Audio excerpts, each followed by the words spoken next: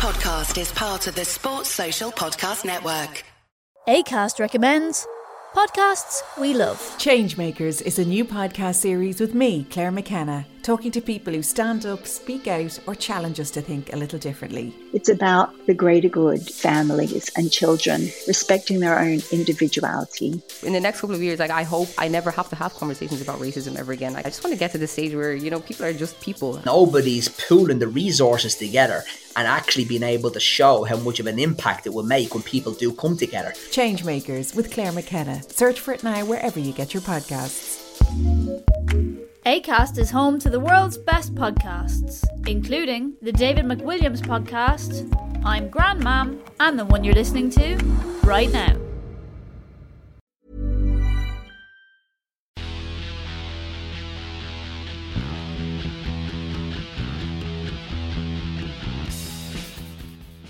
Welcome to the Blood and Mud podcast special edition. I am Lee Calvert, and for this one there's no Josh with me this week, as I'll be doing the first of our interviews with a semi-regular pod guest and all-round top fella, Mr. Mike Bubbins. Hello, Mike. Hello, Will. Hello, Lee. How are you, mate? Not too bad, mate. Now, currently you're a stand-up and, TV star, aren't you? I'm on the verge of being a TV star. I think of myself as an embryonic TV star, stand-up comic, writer, radio personality, and all-round good egg, yeah. Yeah. But we're actually here to talk about your rugby career. I'm sure some of that stuff will come into it, to be honest. But we're here to talk about your rugby career because you are quite a long career and an interesting career, I think. We'll soon find out, won't we? Yeah. So going back to the beginning then, let's do some basics. Where are you from and when and where did you start playing rugby? Right, I'm from Barry in South Wales.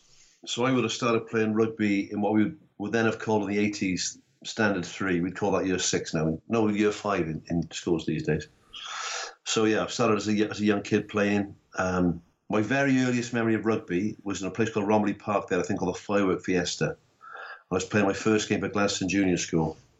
We played St Barracks Junior School, which was the Welsh team, and I was the year below, obviously. And I just remember going to tackle this big kid under floodlights, and he just handed me off in the face. These were the days when there was no sort of pathway in junior rugby. It was just, it was just smaller people playing with a full size ball. He just handed me off in the face, and I went flying and landed on my arse. And thought, that must be illegal, surely. Right? And you thought, this is the game for me. I thought, this is for me, Max. And I was no looking back, really. But I was football, first of all, and then my old man had been a bit of a captain of the local club for a few years and was a bit of a well-known figure of the rugby club. I think they always sort of assumed I'd go into rugby. But I just loved football as a very young kid. And then, as I sort of realised I was pretty shit at football and quite good at rugby, I just played more rugby and less football. No, my dad was a very good footballer and I inherited absolutely nothing of his talent whatsoever. But I always liked playing football and couldn't play it. And I grew up in rugby league time. I loved playing rugby. Worked out quite early. They didn't know I liked it. I wasn't very good at it. I was never likely to be any good at it, but kept going.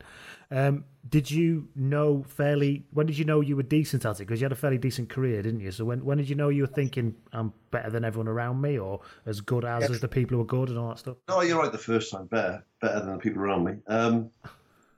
Well, first sort of as a kid, a young kid, I got sort of second year playing rugby. I got picked for the county and that sort of like the under 11s. And then when I went to sort of secondary school, then you're playing for your school first team and all that sort of thing. And then right through school up to the end of the under 18 or the 19 thing, I always played district rugby and county rugby. And then when we got to sort of 16, 15, they started picking East Wales and West Wales, and I was always in the East Wales team. And was that always as a back rower? Because you ended up as a back rower, didn't you? Were you set on that fairly early, or?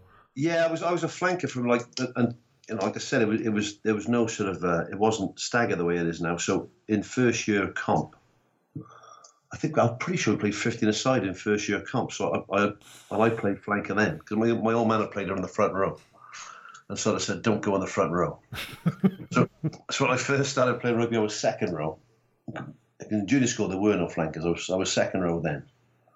And then, unlike most second rows who tell you they're actually a second row or a number 8, they mean I'm definitely just a second row, right? Yeah. I was keen to get out. I didn't want to play in the back, so I quite like being in the forwards. So I played flanker all my life. But I was lucky. I was always probably the quickest player on the team. But I like the physical side of it as well. So it was nice. So that just that suited me quite nicely. You mentioned that about playing districts. I remember from what I've been told back then in Wales, they manage. You talk about player workload. I had friends who had kids who were playing districts even as late as sort of 10, 15 years ago, and the idea about player welfare was almost like it was a joke at that level, because you were playing. My mate's lad was playing school, club, district and county, and was training pretty much every week for all of them. Well, we were training, and he was a hooker. It was like your body's going to be absolutely fucked by the time you're 19 years old. I'm a shambles now, but I mean, I played every night of the week really. So it was the school first team, then there was the, like you said, the district team and the county team. Then you had sort of Welsh squad stuff, got away with those. But then on a Saturday morning we had school fixtures, and then on a Saturday afternoon I would play youth, a couple of years younger. So I was like 2 years younger playing for the youth. I played school first team, so I was sort of under 19s when I was still in year 10, so I was like 15 then. All right. And you basically forwards as well, fair play.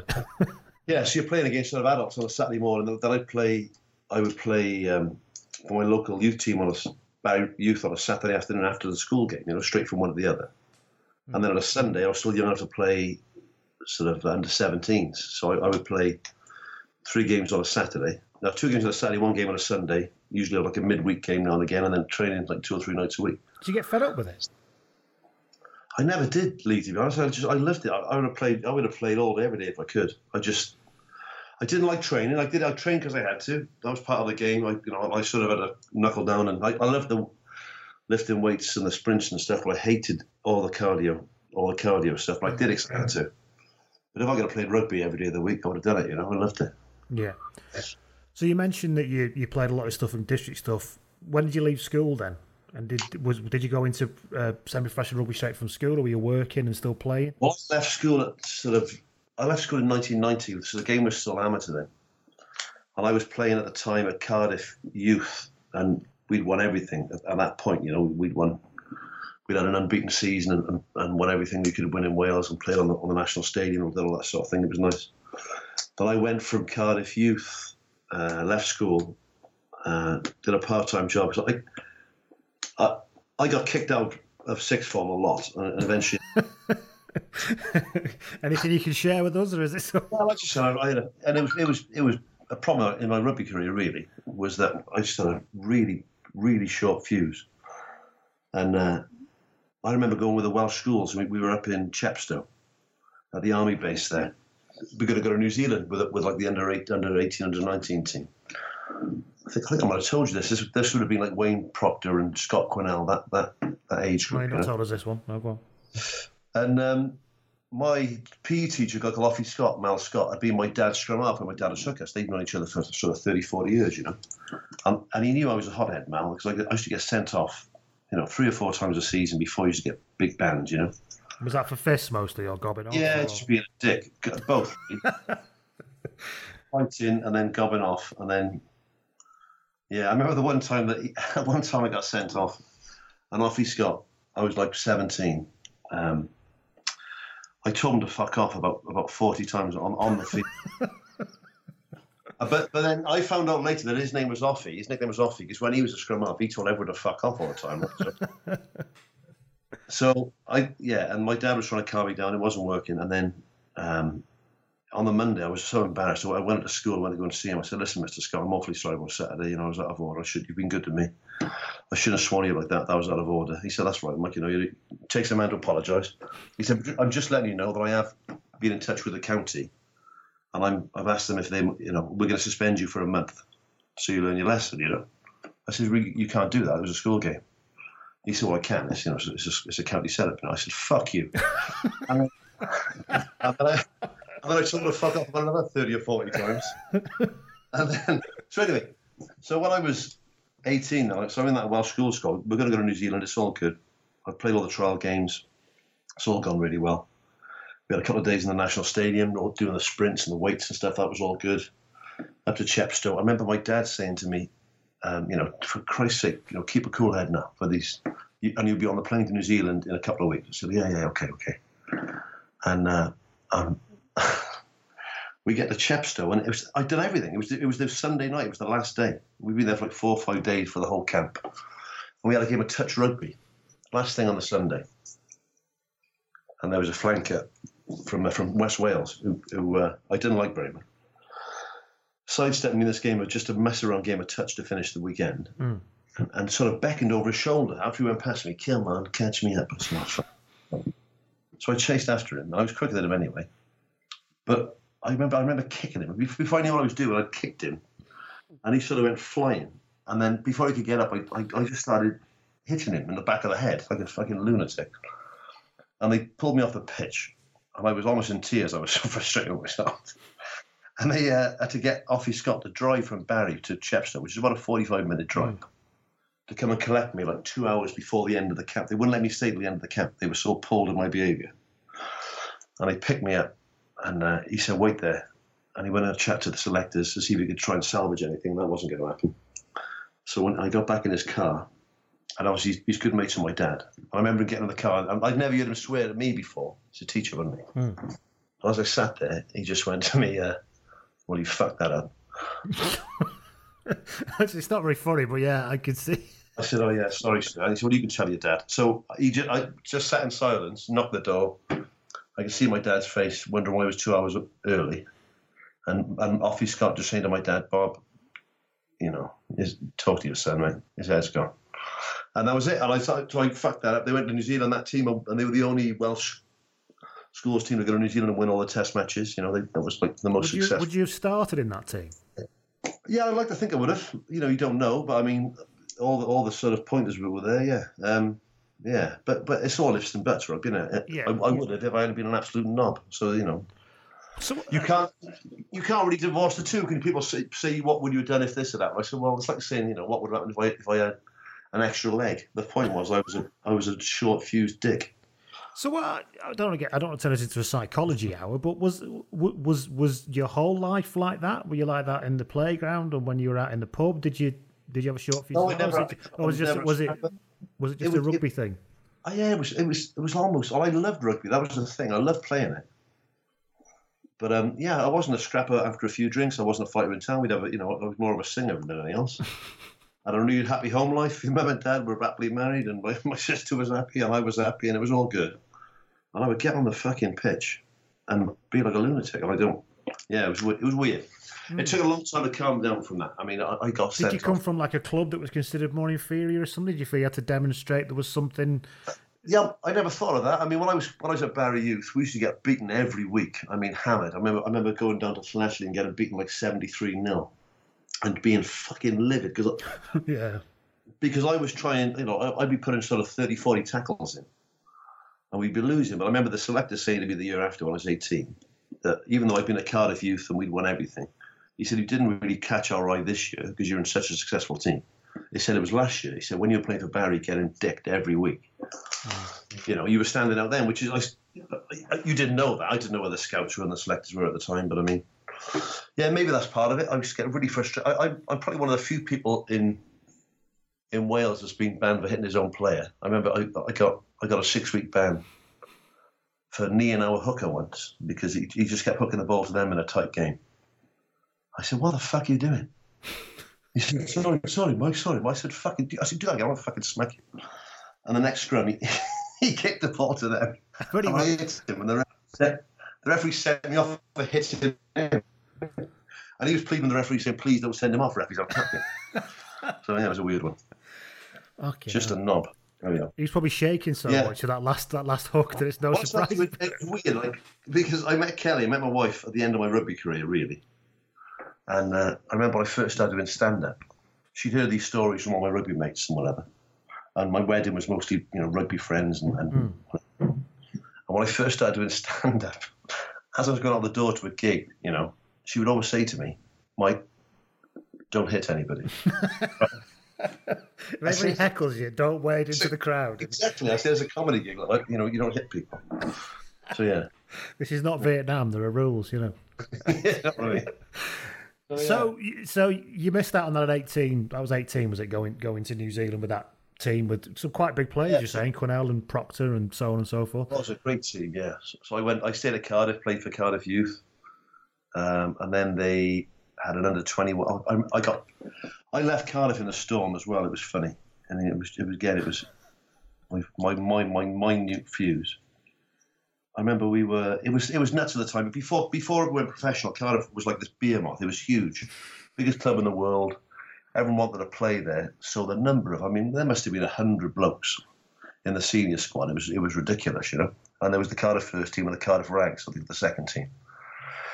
And I remember being this 19-year-old kid just wanting to play and being promised various things, so I stayed there.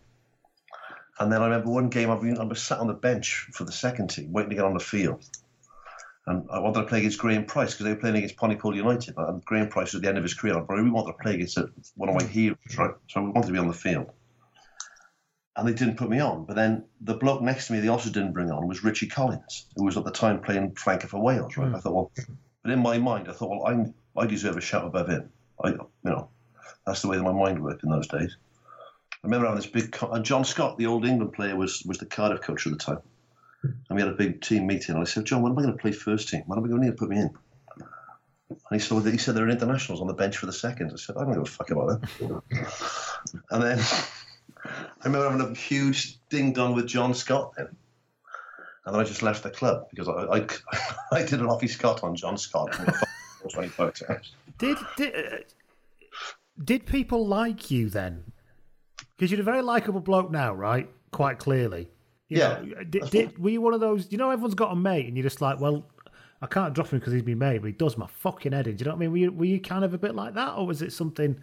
I think off the field, I was never like that. Like all my, like I said, all my best mates were often like, my team and the opposition team. And I'd always be the first one with the sing-songs and the boat races and all that sort of stuff. But it was real, I was a real fucking angry bloke for about 10 years. Very, very angry. I don't really know why. I fucked off to Canada and played over there. I had a chance to go over there to play. How old were you then? First time in Canada, I would have been about 20, 21. Went over there because I had a chance to play over there. It was still all amateur. I was quite happy. I was playing rugby. They have a summer season in Toronto, so I'd go over there and play sort of end of April to sort of October. Then I would come back here and just pick up rugby wherever I could, have a game somewhere.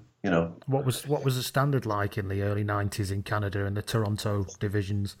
Poor. I played for a team, Toronto Welsh. I think it'd been a decent team in the 70s, but they'd lost a lot of players and they weren't very good, which didn't do much for my short temper. How many of them did you punch for not doing things right? No. I used to. Yeah. It was point. So I. Did you end up back at Cardiff then, or did you? Well, this is the thing. I came back. They started running an under 21s, which would have been the precursor, I suppose, of like a Colts or an A team now. And they phoned me up. I remember the 23s maybe. I can't remember what it was now, but I got a phone call saying, "Can you come back? Because play for this Cardiff 21s team." I said, "Okay." So my first game back, we played Buenos Aires, like a touring team, on the Arms Park. And I was flanker. My dad was there. It was floodlight game.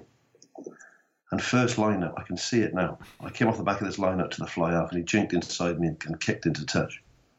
And I sort of did a U-turn, and as I was jogging back to get to my side of the field, he spat in my face, this dude. Fuck. Jesus. It was like a violent Benny Hill sketch. I was chasing this prick all over the field. With my dad, I can hear my dad screaming from the stands, going, "Leave it, for fuck, leave it, Mike, leave it." So the thing is though, Mike, I've got your back a bit there, because of all the things that you can say I shouldn't have reacted to that in a rugby field, being spat at directly in the face for no reason.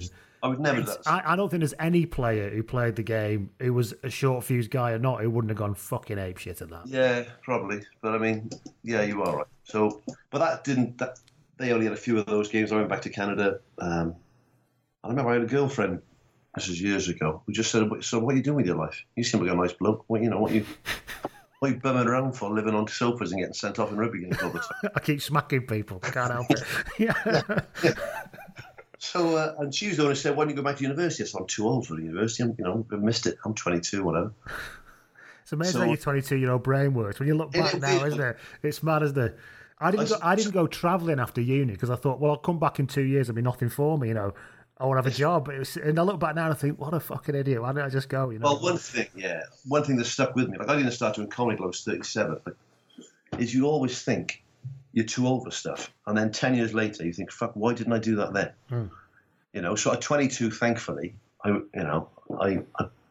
took her advice. Like I applied to college, uni, and I went to what is now Cardiff Met, which was then, it was called UWIC in Cardiff, which before the game was professional was basically like an academy. So it was a way to get a PE degree and make a living out of sport and play rugby, you know, without being professional. So I was there. Ian Evans' sister was my interviewer. It was funny because I had no A-levels. I fucked up out of sixth form. Non Evans. She's not with us anymore, God bless her, but she interviewed me and all she said was, would you play rugby for the uni? I said, yeah, of course, yeah. She said, well, if you'll sign the forms, we'll give you a place. Without any A-levels. So I said, oh, great. So I signed the forms, played.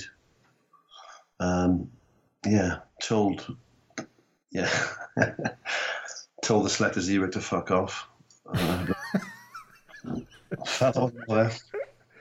UWIC team was pretty strong, wasn't it? That was the UWIC period. Was it Nathan Budgett and Gareth Lewis? And he's a good mate of mine, and Gareth is. So, I mean, that team, the first team was quite cliquey at uni.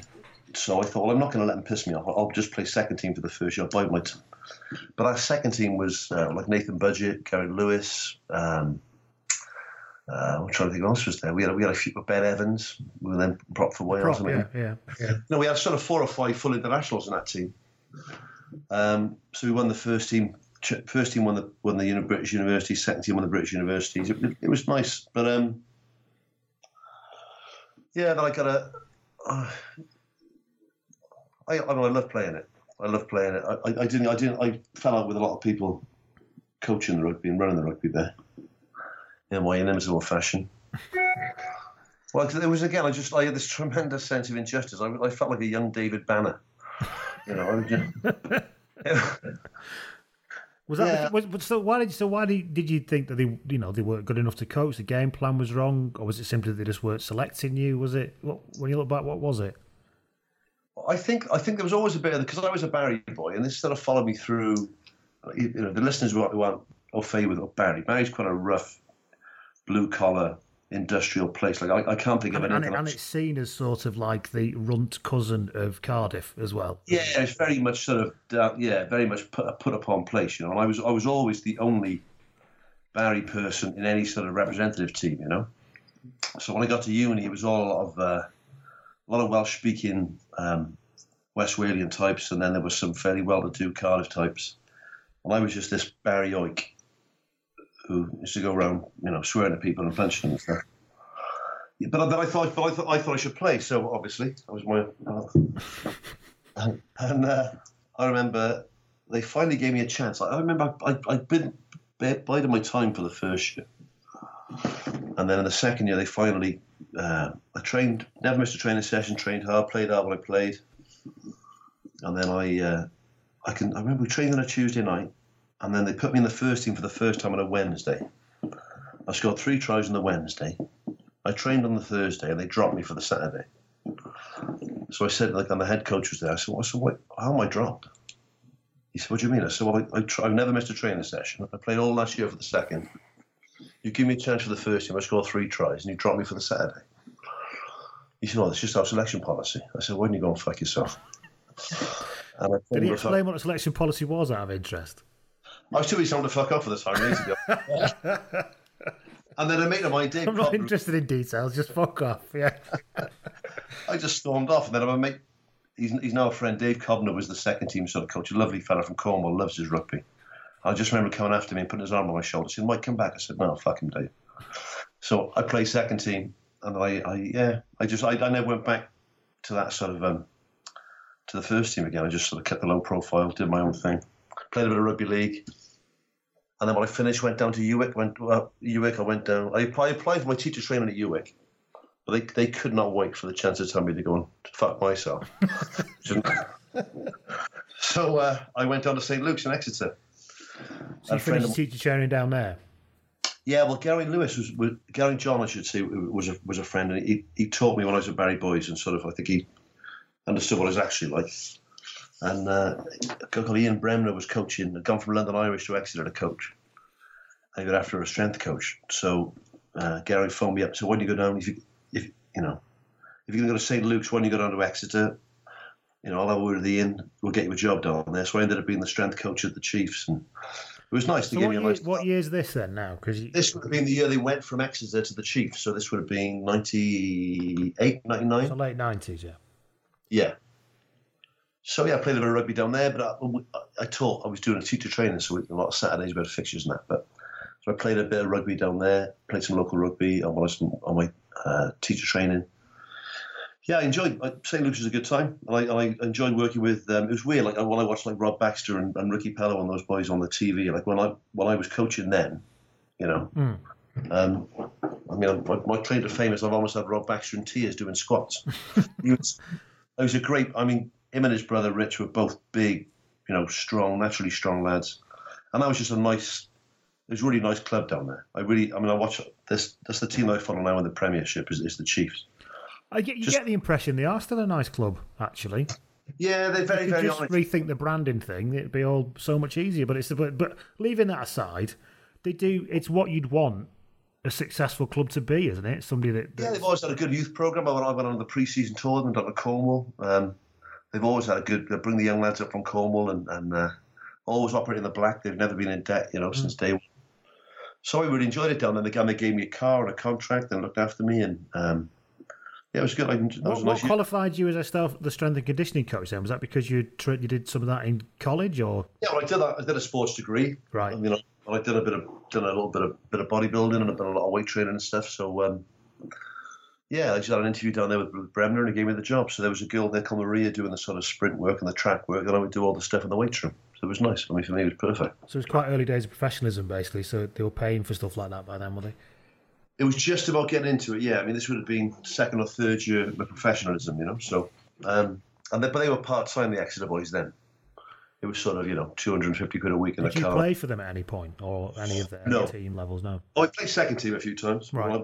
When teaching allowed, but I didn't play first team down there. And then I'm trying to think. And then I ended up teaching in Bath for like 5 years and playing local rugby in Bath. Enjoyed that. What was your club in Bath? It was a club called Old Culverhasians because the school was Culverhay School, which is no longer there now. But we still had Saturday fixtures, so I couldn't say that every one Saturday in 3 I couldn't be there. So there was no point going to a big club and trying to do that. So I played local rugby, really enjoyed that. I had 3 or 4 seasons down there playing for them. This is why you got your first job as a PE teacher, was it?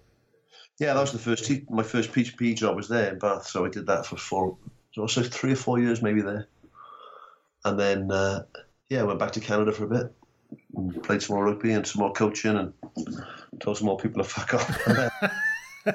Yeah, I think all listeners would like to know at what point the stopping telling people to fuck off started, if you know what I mean. Yeah.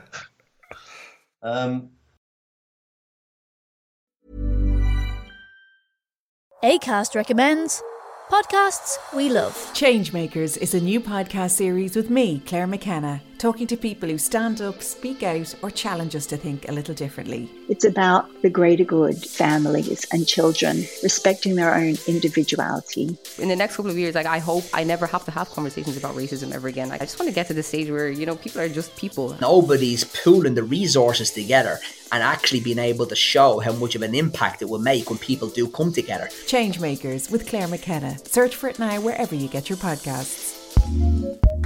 Acast is home to the world's best podcasts, including the David McWilliams podcast, I'm Grandmam, and the one you're listening to right now.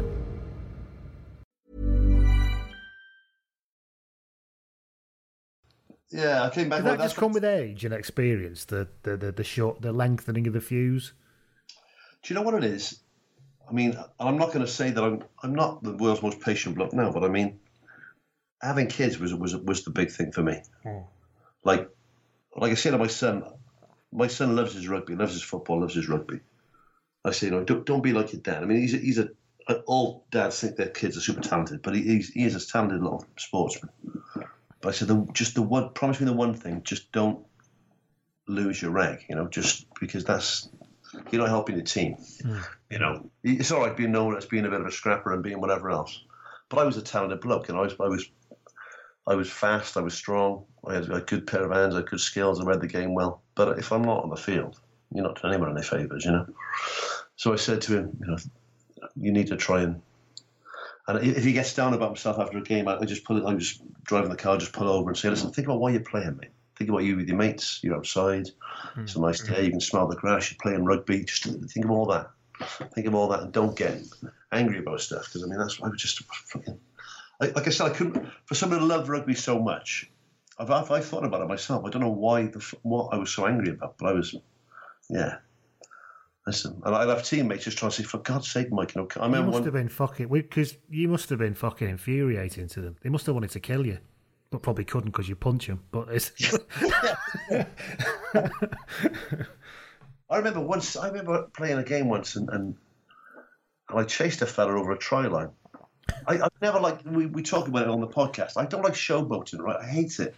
I don't like people trying to give it up on a tannoy. I don't like pipe music. I don't like stupid celebrations. I don't like people pretending to sleep after they scored a try. I don't like all that bullshit, right? So I just like to play rugby. I think that's part of the game for me, is that it's, without being chauvinistic, I just like that real physical challenge of it, and that sort of conflict. And I like the confrontation side of it, but I was never a dick off the field. As soon as the whistle went, I would shake hands and I'd buy somebody a pint. It was all good. And so we played. I remember a game, and I was chasing a fella from halfway, and he got over the line just in front of me, but he wouldn't put the ball down. He was just dicking around with the ball, right? I just thought, put the fucking ball down. And as he put it down, I just clocked him. It was a lovely punch as well, right? And the referee sent me off immediately, but I was incensed that he wouldn't send him off for showboating. So I started the referee. Can't you see these are comparable offences, ref? Exactly, he started it. Right, so I remember my whole team just saying, Bubbins, get the fuck off. Because and me there just losing on, telling all my team to fuck off, like one by one. It was like Eddie Murphy in Coming to America. Fuck you, fuck you, yeah. fuck you, and Who's fuck next? you. Who's next? I'm off. You can fucking have it and all. Yeah, so you were teaching, you're in Bath, and then so early 2000s you came back to South Wales, is that right? Yeah, I came back after I did my abortive coaching camp career. I sort of entered into a business partnership with a mate of mine who's a rugby player, who can best be described as a fantasist and alcoholic. Right. Who proceeded to drink all our profits for 2 years, and then so that went tits up. How many times do you have to tell him to fuck off to get it out of your system? to do with my eyes with him. He was just... So that didn't work out then, basically. You were trying to do a kind of coaching days, everyone pays to attend, make a bit of money that way. Yeah, we did that. And I said, listen, mate, I was teaching at the time when we started it. It was going to be called First 15 Rugby. And I said, listen, mate, I'll get just as much as I can. So I got all the logos done and the tracksuits done and got the ball sorted. I'm on the phone to people like Rhino and getting things done and getting the flights done. I got the location sorted, put the program together, and his job was to go over and just sell it. He was, oh mate, I could sell coal to Newcastle. I said, all right, good. Just go get some kids on this camp then, mate. And the first year there were like almost no kids there. We lost a lot of money in the first year. And I was still teaching. I'd gone up there for the 6-week holiday. And the next year, rather than me just say, you know, that was a daft idea. Don't go into business with an alcoholic fantasist. He said, you know what the problem was last year? I said, I got a pretty good idea what it was. He said, yeah, you need to commit more time to it if we're going to make it work. He said, you need to quit your job. And said, get over here on Easter, you know. So I did, like a twat. I resigned from a full-time teaching job with a nice pension to go to Calgary with him in the April. We were there until the October, and we made zero cash. Because he was such a soft twat that I remember the one kid turned up. Well, we'd given him like T-shirts. I mean, it was costing us for a kid to be there. By the time we'd given him like their lunch and given him a free ball and a T-shirt and all this shit. I mean, it's costing us money. So, and he was letting kids come for free. I said, what do you mean you let him come for free? He's a nice kid, mate. I said, I don't give a shit how nice he's costing me money. So we did that for the second year then. Lost a load of cash. I remember there was a fella called Dan Kazakov who runs the Calgary Rugby Union clubhouse. Lovely fella, right? Really nice bloke. and he did all the catering for this thing, and we bounced a check on him. I was mortified. I gave him this check in good faith, and he came to see me and said, "Mike, I'm sorry about this, but the check's bounced." I said, "Oh no, Dan, it couldn't have bounced, man." I said, there was enough money there to cover that. And then I remember Simon turned up at a party with about 24 cases of beer, right? I said, "Is that Dan's money?" He said, "What do you mean?" I said, "Mate, I've just bounced a check on Dan. That's why I had to get the money together to pay Dan off." It was really nice about it. So I moved back then, decided that. So all things considered, that wasn't a goer. So you came back. When I came back, I was destitute. Like I literally didn't have 2 pence to scratch my ass. I found myself at sort of 30 back sleeping on people's couches again. So that was nuts. So then I got a teaching job in Cardiff. And I thought, right, let's play some proper rugby. And I played for the Wanderers. Went to the Wanderers and played the first year. That's Glamorgan Wanderers in Cardiff, for anybody listening who doesn't know. But yeah. Yeah, just knocked around the first year, playing a bit. And then I thought, I'll do this properly. So that off season after that, I put the yards in and ended up getting a contract, which is nice. I was teaching full time. They gave me a first team contract. I was 30. What's the money like? First, you have to be specifics, but is it, I can't remember, mate. This would have been about 15 years ago. So I'd have been about 31, 32 at this point. And I was, I think it would have been a couple of £100 a game. So it wasn't bad. It's a fairly decent supplement to your income, though. But having said that, they do expect you to train. Well, let me ask the question. Are you expected to train like a pro for that money? Well, I love training them. I always like training. That's the thing. So I was in really good nick. I mean, but yeah, you were expected to train sort of apart from the cardio. I think no, I didn't. I just didn't enjoy the cardio. So I'd do 2 or 3 nights a week training, and then we used to get there early on a Saturday. And you have a game plan and do it all properly. But it was weird, mate. Like rugby had changed in that time from when I played decent rugby over here to going away and then coming back and playing good rugby. I remember we played a team that a friend of mine called Jason Lewis was fly half for, and we'd been in the same sort of Welsh school setup at 18. I'd seen him for a long time. He was a really good player, Jason, out to that. And after the game, I was on a pint with him at his clubhouse there. And I remember the coach saying, "Come on, we're going to get on the bus, Mike." I said, "What do you mean? We literally just had a shower, something. It was my first pint." And I think the young lads, like the 19, 20-year-old boys in the team, and I was 31, 32, had already had taxis booked from Cardiff into town, So rather than stay and have a night and have a drink and have a sing and have a laugh, we stayed about an hour, 45 minutes, got on a bus, went back to Cardiff, boys jumped into taxis and went off into nightclubs. I thought, well, this is not me, man. That was weird for me to get my head around, that sort of rugby wasn't my sort of rugby. Yeah. I think what going to Canada for a lot of that time in the interim, very amateur game over there. So and I enjoyed that. I enjoyed, people who've made their own clubhouse and people who paid subs and people who, to come back to that was a bit of a culture shock. So I played there for a season. If I'm honest, I didn't particularly enjoy it, and then I had a really bad injury. I detached my bicep. Ouch. Yeah, that was a killer. And I just stopped. Did your dad treat that the same way he treated your broken leg when you were a kid? You'd know if you'd snap your bicep, you'd be in agony. Yeah, you trot it off. Do a couple of curls. With some peas on your arm. I did. I came home that night. I didn't long to start seeing my wife, my now wife. It was a swinging arm tackle, as usual, right? Like I remember I used to train religiously. I lifted a lot of weights. I used to keep a training diary. And I remember reading the notes. That I used to take notes on every session. And for weeks, my right arm had been in agony, like in the elbow, when I was doing these heavy curls. And my notes were always, elbow still really painful. Keep lifting heavy until the pain stops. Right? Which, I mean... When you look back at it now, could you see what you did there? Yeah, as an conditioning coach, you wasn't sounding voice to yourself. And it's just, I had these big arms on me. The boys used to take the piss on my arms. But I mean, I remember just giving this stocky scrum of a swinging arm tackle. And he ducked his head into it. And it hit me right in the bottom of the bicep. And my bicep just sprang off the bone. And ended up under my shoulder, just bunched up. I was in agony with it. But going home and fooling myself. Like you say with the frozen peas, that's what I did.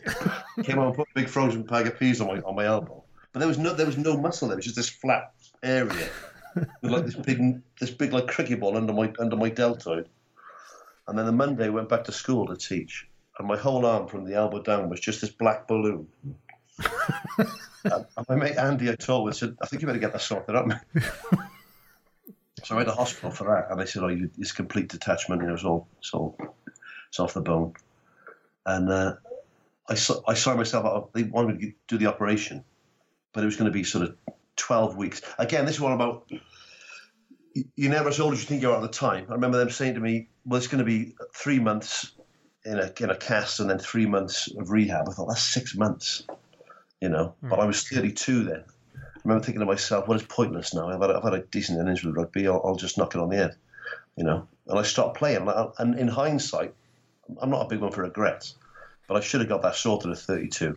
Because my head was just starting to get around the fact that if I was nice to referees, I could step and get away with more. If I was nice to coaches, they'd actually pick me and give me contracts and stuff. So as my head was getting sorted, my body started to fall apart, which is, I suppose that's life, isn't it? So you retired then, did you, when the arm went? Was that when you finished? Yeah, I retired about sort of 30, I must have been 32, 33. And then I started seeing Kelly. So Kelly never really saw me play. But she saw me play, we had a reunion game from my old school in Bath, and I went along to it. But by this point, I was still doing the social side of rugby without any of the training I used to do. So I was about 19 stone by this point, right? So they asked me to go and play this old, like staff against pupils like game. The White Bastero. Mate, worse. So I got to Bath, and I remember we had the sixth form jerseys we had to use, right? So these yellow acrylic long sleeve shirts, like just to get the shirt on. And I hadn't played for sort of 5 or 6 years, And Kelly took some photographs on her phone of the game. She said, I want to see. I've never seen you play rugby. I said, well, this is not really me at my peak, to be honest, but come along. I'm getting this in early, yeah. Yeah, fuck off. And she took photographs of the game, and I remember you describe this to people. Whenever you look yourself in the mirror, if you're overweight, you tend to suck your belly in without knowing it. So I'm always looking at myself, picking my chin up, sucking my belly in. You're always sort of kidding yourself, really. But when you're just knackered in a game of rugby, that's out the window. But obviously. So I look at these photographs. I said, "Who's that fat prick?" She said, "Where?" I said, "Look at him. He looks like he's got a wok under his shirt." And looked like this bright yellow cement mixer for a belly, right? And she said, "That's you." I said, "Don't be so ridiculous." How dare you? She said, "Look at the socks." And the only one wearing purple socks was me, right? I was like, Jesus Christ. I mean, I looked like a toffee apple. It was ridiculous how fat I looked. I went on holiday to Ireland with the kids about 5 years ago, and on my lad's phone, I was scrolling through his photos that he'd taken, was a profile photo of me in quite a slim-fitting jumper. And you know what I did? I did that thing. I went, have you done something to that photo? Have you squeezed it downwards or something? He's Photoshopped. Yeah, I thought he'd done that thing, like a magic mirror thing on it. I was like, he said, no. He said, is that? And I've got quite a big nose as well, so it's like a double whammy of like a profile nose shot and the full derby. It was absolutely horrific. So yeah, I lost some weight the next 18 months after that. Oh mate. Well, I was big then. So then that put me off playing because I didn't want to look like a toffee apple playing. And then I just started playing a bit of veterans then. We talked before we did the recording about people like Ozzy Fahir and some boys who played some decent rugby. I started playing veterans rugby for Barry. Only Mickey Mouse stuff over to France every year and played for games against the French boys, and they came over here on tour. We play against them. And that's nice. That's I've yet to be sent off in a veterans game. This time. But I told the idea of playing veterans. I don't fancy training. I fancy turning up and playing. But I worry because I've not played probably since the time when you stopped playing. I've not played since about 32, 33, apart from the odd daft bit of touch every now and again. Yeah. And in my mind, I still think I can take contact like I did when I was 27. Yeah. But I always worry that you don't really get injured. You just get kind of powdered at this age. It's weird. You soon get into it, because the boys that I play with have all at some point played good rugby, not just a bunch of complete hacks. So So when the whistle goes, you are playing a version of rugby that's recognisably rugby. But I mean, and the contact's fine. Getting up takes a long time. You don't spring up. Getting up takes a long time. And the Christ, it's the recovery league more than anything else. I mean, yeah, I was out for a week. I mean, literally, I was about 3 or 4 times a week as a youngster. Then, and when you're playing in your 20s and your early 30s, you're playing once a week, and you're all right. Sunday's a bit sore. Then you're training again on Monday. I was out for a week. I could barely walk. It was. And it's that shit that didn't hurt when you were a kid and didn't make you tired. I don't know if you have this now, but when my kids were smaller, you never got tired swimming when you were a kid, did you? And No. I took the kids swimming, and I thought, well, while I'm here, I'll do about 6 lengths. And I did. And then after, I couldn't get my fucking jumper on. I had like my arm, when you put your hands above your head and they're shaking, you think, I can't get my fucking arm through the sleeve of the jumper. When you got to prop your elbow against the inside of the shower to watch your elbow.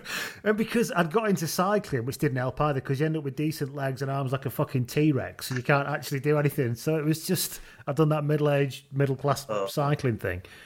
Yeah, so you finished then, and obviously were you still working as a teacher when you retired then? Is that what you were still... Well, I was still teaching. I was still teaching PE. So I taught for about another 5 or 6 years after that. So I say I retired. I'd have a run on with the boys I was coaching, and and I got on the field with them and throw the ball around and everything. But I mean, not doing any proper rugby. And that's what I'm saying. Like, I remember thinking 32 was old for rugby, and now I'm thinking, shit, that's young really, especially if you're. I played when I was in Bath. I moved down to the centre and played a lot in the centre, and I enjoyed playing the backs. It was easy. I realistically could have played probably another 4 or 5 years, at least. But I remember thinking, oh man, this is all for rugby. And so I started doing. So then when I wanted to start doing comedy at sort of 36, 37. I thought Can I just explore that for a minute then, before you said you wanted to start doing comedy? You're obviously a funny bloke. Could you always make people laugh? You knew it was something you always wanted to do, or did you suddenly wake up at 36 and go, I fancy being a comedian? No, it was tied in with rugby again, really. I mean, I'd always been the person who was saying, people must have hated you. They might have hated me on the field, but I think I was always good value off the field. So it was always me that was doing the little stories and singing, starting the singing off and doing that sort of stuff. And then I got into writing. Really, it was the writing that got me into stand-up. I went to go I was a bit pissed off with teaching. I think I wanted to change a career, and I maybe give some writing a go, because I was always been a decent writer. And I went to a comedy writing workshop, and they got the dates wrong, and there was a stand-up comedy workshop. So I was going to leave, and then she said, well, you might as well stick around to the course. And, I said, oh, okay, I'll see what it's like. So I did this stand-up course, only for a few hours, but the girl doing it was really, really bad. I remember thinking to myself, Christ, if you can make any money out of comedy, that I can make a living out of this, because you are fucking awful. And she was. I mean, but and thank God. I mean, I don't think she was a comedian. I think she was a drama teacher who'd been asked to do like a comedy course, a comedy workshop. Nice girl, just not funny. And but I said, if she'd have been brilliant, I would have thought, oh God, I can't do this. But she was crap, so it was good. So and then just from that, I ended up. But I was thinking, I'm too. And then fair play to my wife. She was all, give it a go, give the old stand-up a go. And I thought, I'm 36, and that's too old. And I remember what I thought about with rugby. I thought, well, hang on a minute. You don't want to be in 10 years' time wishing you'd started comedy at 36. It's difficult when you just had small kids as well, isn't it? Because the impact on the lifestyle and stuff, and it takes a lot of support from your family, is what I'd say, I suppose. She was brilliant. She said to me, let's get the mortgage sorted out, because when you're self-employed, it's going to be a pain in the ass. Get the mortgage sorted out. Let's pay for the wedding, and then do what you want to do. So, I did that. Got the mortgage sorted, got the wedding paid for, and resigned within like weeks. Did you get gigs quite quickly? Yeah, I was lucky. I did Edinburgh straight away, which again, you're told not to do that. So I told him to fuck off. You've not been selected for Edinburgh. Fuck off. Yeah. The fuck are you? So, I did an hour. Like in my first year of comedy, I did an hour in Edinburgh, which is, it worked out well in the end. It was hard, and it was a tough old month. But then when I came back, I did a charity night in the Glee Club in Cardiff, and one of the acts dropped out, and I was supposed to do 10 minutes as an open spot, and they said, can you do 40 minutes? I said, yeah, I've just done an hour for a month, So I did a 40-minute gig. It was my first gig in the Glee. It was a 40-minute gig in the Glee Club, and then that went down well. And then I was shopping the next day with Kelly and had a phone call saying, can you do Birmingham Glee Club next weekend? I said, yeah, okay. So I went from sort of not getting paid at all to doing weekends in, one of the better sort of, if not the best sort of comedy club in the country, which was nice. So yeah, I haven't hit any punters yet, so it's all gone, You mentioned at the beginning you're an embryonic TV star. Is that something that's coming through? Is it something you can talk about? Yeah, there's I do a radio series called The Unexplainers, which is like a sexy X-Files. I'm like this sort of, I'm in the eye candy. It's on radio, of course. So that's been commissioned for TV. So we've been recording that this week. That's going to go on BBC Wales to start with, and hopefully, maybe go to network in the autumn. So that started, and then I start recording a new sitcom tomorrow. I've got to get my wardrobe stuff done tomorrow. So there's going to be a new sitcom.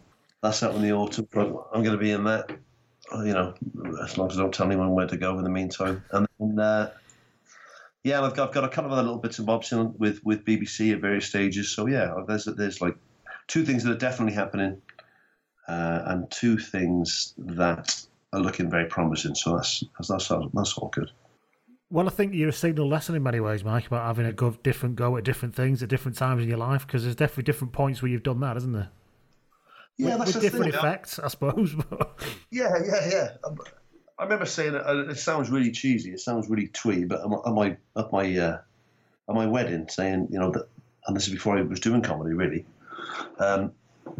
because people are always asking about the rugby. Do you wish you'd done this? Do you wish you'd done this? Do you wish you hadn't done this? Do you wish you hadn't done that?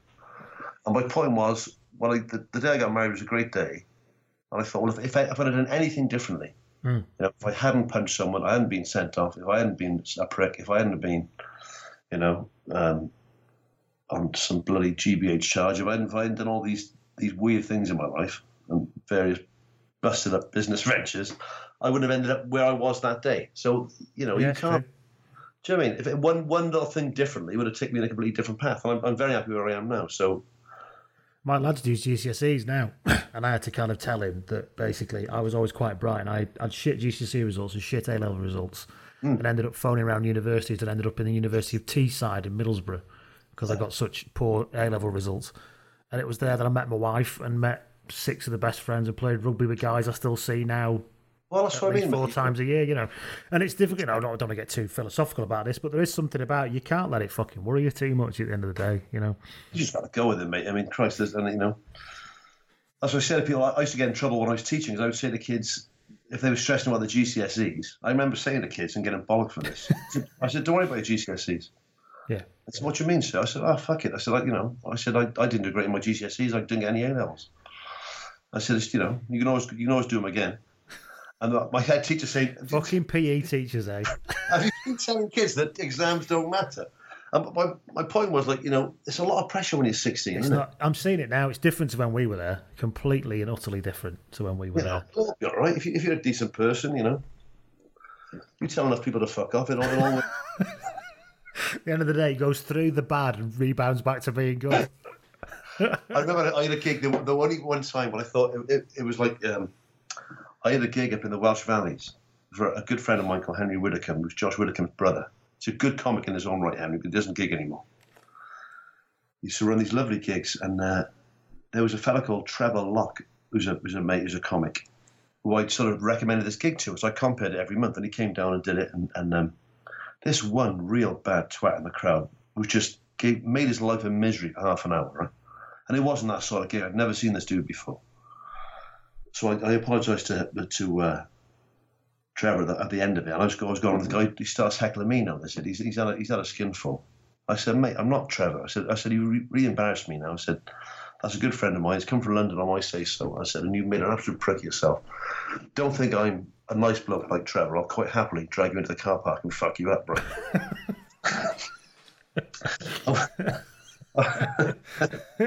It's like Lenny Bruce. Yeah, go on. Well, I came down after the gig and I was in the bar And this bloke's girlfriend came over. And he said, I'm sorry about that, mate. He's a bit pissed. I said, sorry, I don't know who you are. So that was my boyfriend. I said, oh, well, your boyfriend's a dick. Why is he here? Oh, no, he's just pissed. I said, I'm going to pub and be pissed. I said, there's people who come here every month who want to see comedy. And I said, why are you apologising for your boyfriend for? Tell him to grow a pair of balls and come over and apologise for himself, right? Oh, he doesn't want to come over, he's embarrassed. I said, he's an arsehole. So then he shouted over something to me. What's your problem, mate? And it was like being back in Chepstow in 1990. I sprinted over there, right? Before he could get out of his chair. I thought, I stopped myself. And Henry was right behind me. And I just basically told this fella in no uncertain terms to leave, right? Well, I was shaking. And Henry was white, love him. Henry's a lovely, vegetarian, hippie comedy promoter, right? Got 9 stone dripping wet with a beard. And he said, oh my God, I thought you were going to kill him. I said, well, no, mate, I would never hit somebody at one of your gigs. I'll hit him outside, but I won't. And you can't, and that's been good for me. Comedy's been good for me for that, because you can't, if I found out you can't go around punching people in venues, it's very much frowned upon. So, but like I said, with rugby, I think it was a release for me, because I always knew, you weren't going to get glassed, and you weren't going to get someone sticking a knife in you, and it wasn't going to be anything stupid. You were going to have a bit of a ding dong. And a lot of my best mates, and you might have found the same thing with rugby league and everything as well. A lot of my best mates from rugby were the blokes on the other team that I used to have the real sort of set twos with, And I had no problem with that. I thought that was a nice. I missed that. I got a little boy now, and I don't want him playing rugby where there's fights every 2 seconds, like rugby used to be. But I do miss that. I miss that. There is something about it being part of the kind of social contract of rugby in some ways. Of course, people should be protected. Of course, it shouldn't be. It was ridiculous before. Getting king punched out of nowhere is out of order. Do you know what I mean? Cheap shots were always cheap shots. And just generally having an acceptable level of violence is just, you can't have that, I don't think. And I don't think they can have that from a litigation point of view anyway. They have to do something. It's a different world. What is unquestionable is there were less dicks playing when I played. Yeah. There were less, you couldn't get away with it. The Chris Ashtons of this world wouldn't have lasted 2 seconds. Someone would have, if someone on the other side hadn't assaulted him out, then one of his own team would have had a word. Or you'd have had to get very good at defending himself, because there were flair players, but who were also pretty hard as nails when it came down as well. Yeah, but I do think there's something about an acceptable level of risk in the social contract of rugby that you might get a bit of a slap, Well, it's like with the rucking. I read a really good report last week about rucking, and obviously the sponsors and the TV people didn't want to see people that get insured on the bottom of a ruck. That never really caused any damage, because there were sort of unwritten rules. You didn't go for sort of groins and faces and stuff, but No, and it happened to me. It happened to me, and you moved, on the back of my legs and your arse and whatever. Yeah, get out of the way, And I think the speed of the game up, and you see boys now flying into rucks, taking people out behind a ruck. I think there's much more injuries in rucks now. They've cleaned rucks up than they were in the old days. But I think it looks more acceptable now. You watch some of those rucking in the old days, you think, oh, Jesus Christ, Watch it. I can't believe you played it. That's the way you played rugby back then. The South African ref caught on camera once back in the 90s. I don't mind the rucking, but that was mountaineering. Mike, it's been lovely talking to you. And I hope everyone's enjoyed that out there. And we'll speak to you all soon when we are back on. Cheers. Take care. Bye-bye. Yeah, take care. Sports Social Podcast Network.